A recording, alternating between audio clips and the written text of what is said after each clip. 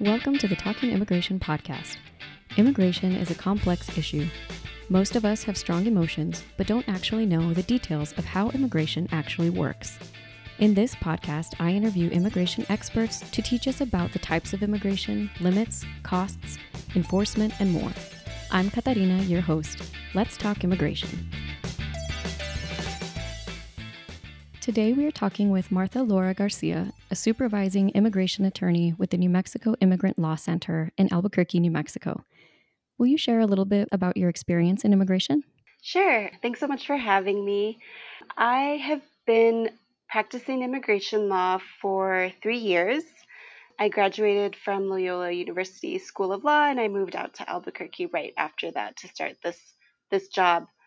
And I got into immigration law out of my own personal experience as an immigrant and just wanting to be able to give back to my community and receive the same type of assistance that I did when I needed it. Thank you for being with us, Laura. Many of our previous episodes have focused on how someone might legally immigrate and obtain a visa or a green card to live or work in the US. And so, what I'd like to talk about in this episode is that process from visa or green card to citizenship. So, first, can someone who is undocumented immediately apply for citizenship?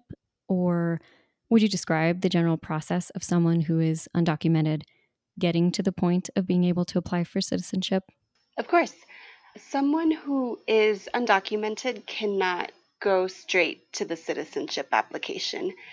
Generally, a person must have some type of non-immigrant visa, which is a type of visa that allows you to live and work in the US, so not a tourist visa. And once you've had that visa, you can then apply to become a legal permanent resident, which is essentially a green card holder. And then after that, you can apply to become a citizen. So, once someone has been granted a visa, whether through family or work or asylum or lottery, do all visa holders have that option to eventually apply for citizenship? You mentioned it has to be a non immigrant visa, but could you maybe go a little more into that and maybe explain the difference between a visa and a green card? Sure. So, generally speaking, people who have green cards or who are legal permanent residents should be able to apply to citizenship. There are some exceptions, but generally speaking, yes, that's the normal process.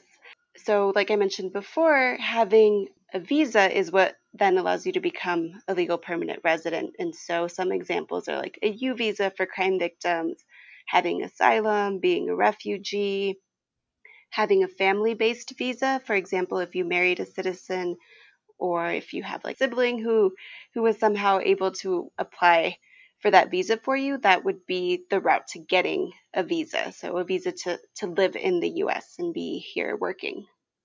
So, it starts with a visa generally, and then after X amount of time, I assume, depending on the type of visa, you can apply for your green card or permanent residency. Yes, that's correct. Okay. The waiting times in between visa and green card vary depending on the type of visa that you have. At what point does someone get a social security card?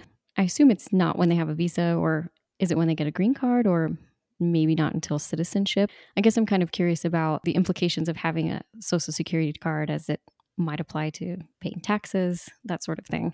Yeah, that's a really common question. And so actually, a person doesn't need to necessarily be documented in the sense of having a visa to be assigned a social security number or be granted a social security card.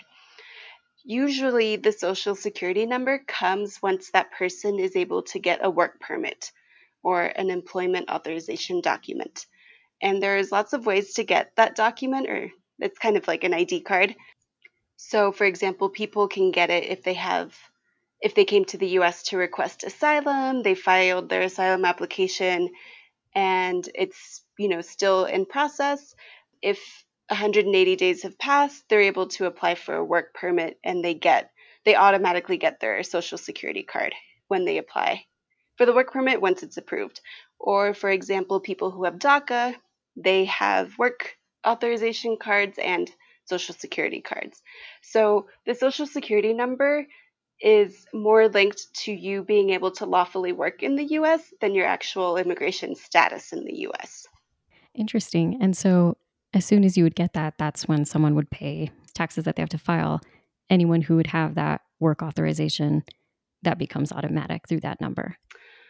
No, actually. So anyone who is in the US, regardless of immigration status, has a duty to pay taxes. And the exceptions to that rule are more linked to the income that person has than to their immigration status. So, for example, if you don't have an income or you make below a certain amount that the federal government has specified, then you don't have that duty to pay taxes. But if you make more than that, that's when that duty arises. And so, if you have a social security number, that's the number you use when you file taxes.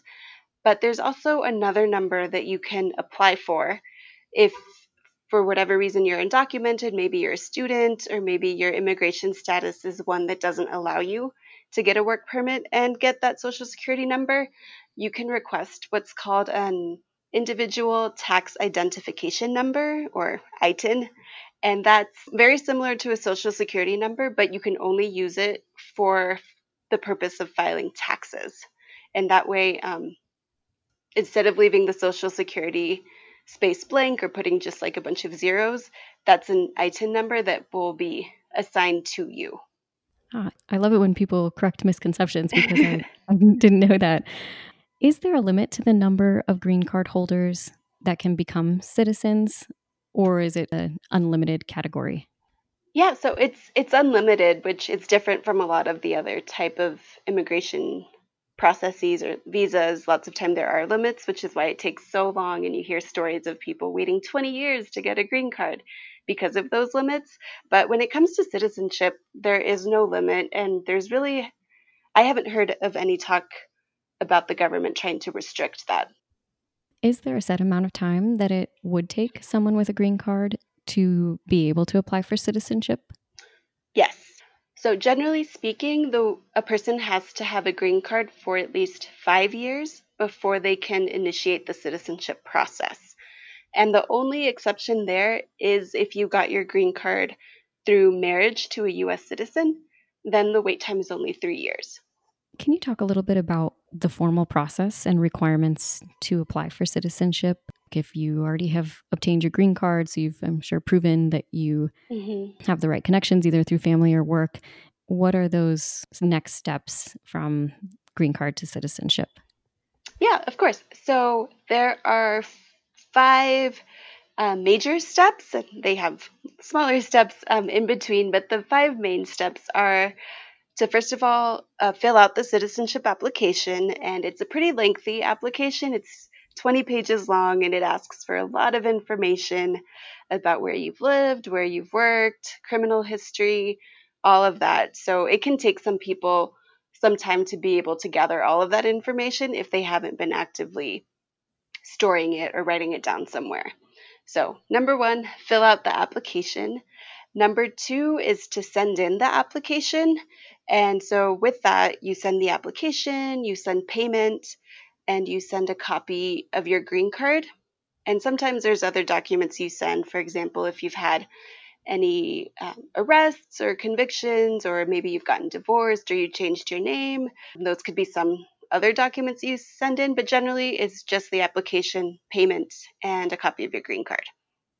Once you send that in, which you can file by mail or fill out online, you will have to attend a biometrics appointment. And that's something that anyone who's applying for any type of benefit before US Citizenship and Immigration Services has to do. So it's not just for citizenship, but that's basically an appointment where they will take your picture, and that's a picture that will eventually be on your citizenship certificate. And they will take your fingerprints, and that's basically an FBI background check just to make sure that you don't have any outstanding warrants or anything that might prevent you from continuing with the application. And so once you do that, the fourth step is to attend an in person interview. And so that will be before a U.S. Citizenship and Immigration Officer. During that interview, they will review your whole application with you, make sure that your answers in person are consistent with the answers you provided on the application. At that interview, you will also be asked to take an English test, which is, at this point, it's just an oral test. They'll ask you a question, for example, who lives in the White House? And you answer it. And maybe they'll ask you to write the answer, and that's like the written portion of the test. And at that interview, you will also take the history and civics test. And that is also oral. So the officer will be reading out questions and you will respond. And the fifth and final step is to attend the oath ceremony. You turn in your green card, so that's an exciting moment. And then in return, you'll get your citizenship certificate, and they give you this whole packet that has an application for a passport. I think it has a Declaration of Independence and some other pamphlets inside. And they'll call everyone's name individually to finally swear you in as a citizen. And I do want to kind of circle back to the fourth step, which is the interview. So Okay. everyone has the opportunity to present two interviews or to go to two interviews. So if at that first interview you maybe didn't pass the test or you forgot a document that the officer is asking you for, they're not going to deny your application then and there. They'll give you a chance to come to a second interview before they decide whether they're going to let you move forward or not. And I have two questions about that process. Mhm. So, English is a requirement for any person who is going to become a citizen. Are there any exceptions to that? There are three, maybe four exceptions. So, the first exception or exemption to the language requirements is what we call the 50/20 exception. So, that means that the applicant is at least 50 years old and has been a legal permanent resident for at least 20 years. So, that will allow them to do the whole interview in Spanish. They still have to take the history and civics test, but they're able to take that in their native language and they don't even have to worry about the English test. And so you could be a legal permanent resident for any number of years and you could never expire the opportunity to apply for citizenship. Is Yeah, that correct? that's Okay. correct. Yeah. The second exception is the 55/15, which, like the previous one, the applicant has to be at least 55 years old and has to have been a legal permanent resident for at least 15 years. The third exemption is the 65/20, and this one's a little bit different. You need to be 65 years old and have been a resident for at least 20 years. And in addition to being able to do the whole interview in your native language, you will also be able to present a simplified exam, a simplified history exam. So instead of studying 100 questions and having to answer 11 out of 20 questions correctly at the interview, you only have to study 20 questions and you only have to get 6 out of 10 correct at the interview. Okay. And so that history and civics exam it's 100 questions and you have to get at least, what did you say? How many correct in order to 11. pass? 11 of the 100? Of 20. So at the interview, the officer will ask you 20 questions, and as long as you get more than 50% correct, that's considered passing. So in terms of number of questions, that comes down to 11. I see. But there are 100 that could potentially be asked and you just don't know which 20 you will be asked. Right. So you have to study all of them. Sure, got you. And I'm sure there are links where we could find what those questions are online. Is that correct? Or is Yeah. it No, there's definitely links. My favorite are the YouTube videos because you can just listen to them, and people like record themselves just reading off the questions and reading off the answers.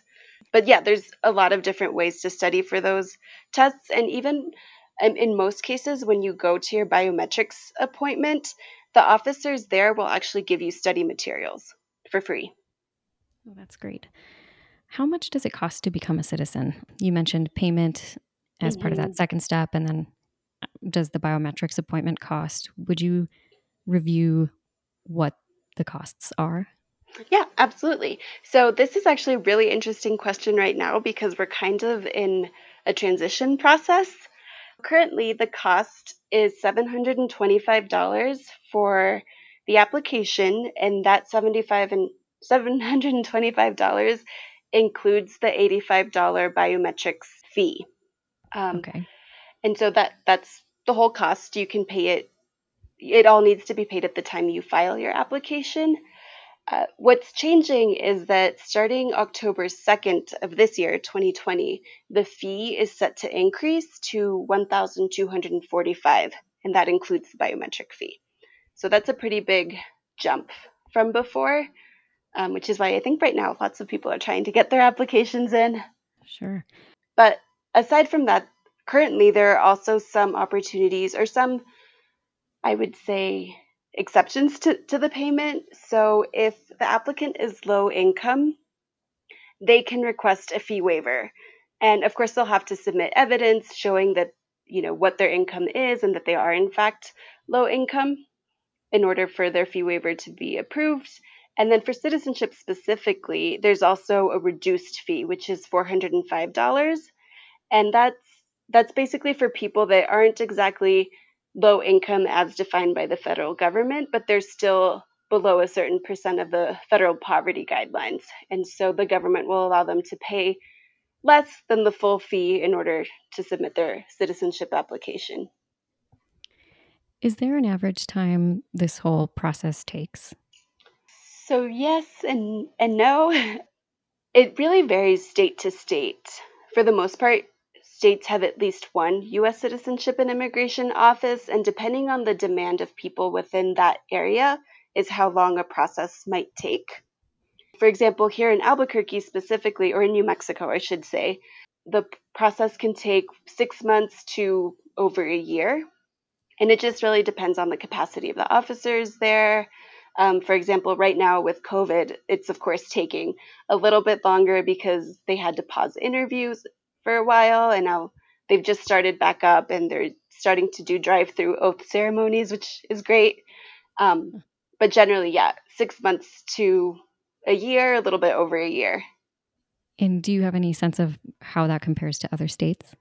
Yes, I think that Albuquerque is one of the fastest, or New Mexico. I keep saying Albuquerque because the office is in Albuquerque, but I think that the office here is one of the offices with the least amount of wait time, just because New Mexico's population is less than other states. Um, yeah, Sure. I know that places like Chicago or LA, New York, it can take a lot longer. Why would someone be rejected for citizenship? Oh, there are many reasons. A common one is if the person fails the English or the civics test. And that doesn't really have any negative consequences. Like I said before, you get that second opportunity at an interview, or maybe at that point you pass it. And if you don't, it's really kind of like no harm, no foul. The officer will just tell you, try again in a month or try again whenever you feel ready and you feel that you're able to pass these tests. And you're still a legal permanent resident. That doesn't change your status at all.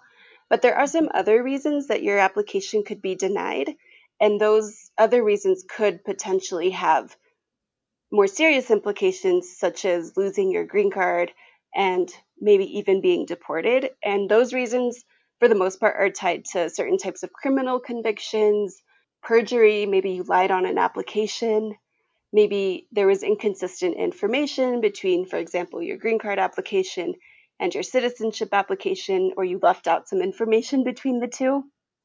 Another reason is sometimes a person becomes a legal permanent resident, and maybe there was a fluke in the system, maybe they didn't catch it, but that person was never actually eligible to become a green card holder. And so at the citizenship stage, they kind of review all of that. And if they see that you weren't supposed to get your green card in the first place, that's also a reason for them to deny your citizenship. Is that common? I don't know. It's not very common. I think the most common reasons are like failing the English or civics test. The other reasons aren't that common, and I think there it's really crucial to talk to an immigration lawyer because they'll be able to tell you, for example, oh, you have 3 DWIs in the last 5 years, maybe wait a few years, or oh, you have this in your history, let's wait until something changes in the laws or a policy change. Can you apply any number of times? Like, for example, you mentioned if you fail the test, Mhm. you might be able to retake it. I assume you have to start that process all over with a new payment. Is that correct? Yes, that's correct. You are able to apply as many times. Generally speaking, of course, you're able to apply as many times as it takes. When it comes to reapplying because you failed the English or the civics test, you can reapply as soon as the next day, and you would have to restart the process. There are some reasons where, or there are some situations where the officer might tell you, you have this recent criminal charge. I am letting you know that you have to wait 3 years or 4 years before you can apply again. And in those situations, the officer will give the applicant like an official letter stating the reason that the application was denied and if they have to wait and how long they would have to wait before they can reapply. And once all that process is complete, once the oath ceremony has taken place, then someone can apply to vote immediately and obtain any other number of benefits, federal benefits that any citizen could have. Is that correct? Yes, that's correct.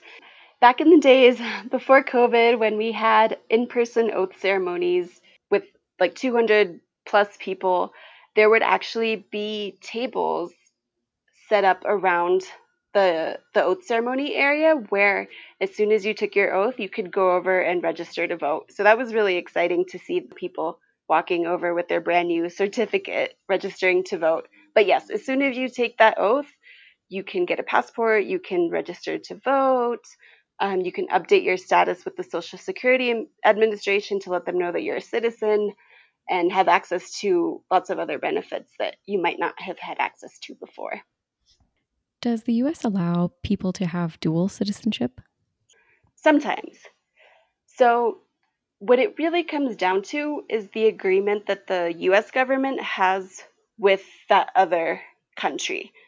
For example, there are a lot of countries that allow dual citizenship with which the US kind of has that agreement. So, like Mexico, a lot of EU countries in the European Union, they do allow dual citizenship. Other countries, for example, I know the Philippines, you do have to give up your nationality or your citizenship to that other country if you want to become a U.S. citizen. So it just really varies country to country. I think for the most part, the U.S. has agreements with other countries to allow dual citizenship. Why do some people not apply for citizenship at that point that they would be eligible? Yeah, so I think at least in my experience, the most common reason is because they don't feel that they know English well enough to pass those tests or to be able to go to their interview and speak in English and review their whole application in English. So I think that's one major barrier, especially for green card holders who might, be a little bit older. Maybe they came to the US more recently and they just don't feel like they have those skills. Other less common reasons are if they have something in their either criminal or immigration background that might prevent them from applying at a certain time and they just have to wait until that's a little bit further behind in their history so that it won't affect them as much when they apply for citizenship. Can earned citizenship from a visa holder ever be taken away? Yes. It's not common. I don't think that happens very often, but yes. I know I've been talking a lot about criminal histories and immigration histories, and that's one of the reasons that a person could lose their citizenship. If there are certain types of really serious, heinous crimes that would allow the government to revoke citizenship. Like I said, it's not very common, but it does happen. Are there any other major misconceptions about somebody becoming a citizen that you feel like we should address? I don't know if this is a misconception, but in my experience, people really want to become citizens and get really bummed out when they realize that they might not be able to pass the English test or maybe their memory isn't what it used to be and they're having trouble memorizing all the answers to the 100 questions. But I think generally speaking, people are really interested in being able to get citizenship, especially because it brings more security to their family. Well, thank you so much, Laura, for spending this time with us Of talking course. immigration and busting some myths, some things that I thought I knew the answer to but didn't. Where can someone learn more about you and or your organization? Our organization, the New Mexico Immigrant Law Center, we have a website. It's www.newmx.org. nmilc.org. You can hear about all of the different types of work we're doing there, and there's also links to our social media accounts and other resources for immigrants. It's specifically tailored to New Mexico, but you can also find general information about immigration on our website. Thank you for listening to this episode of Talking Immigration. If you enjoyed it, please consider sharing with family or friends and leaving a rating or review so more people can learn about this important issue. Have a great week, everyone, and let's keep talking immigration.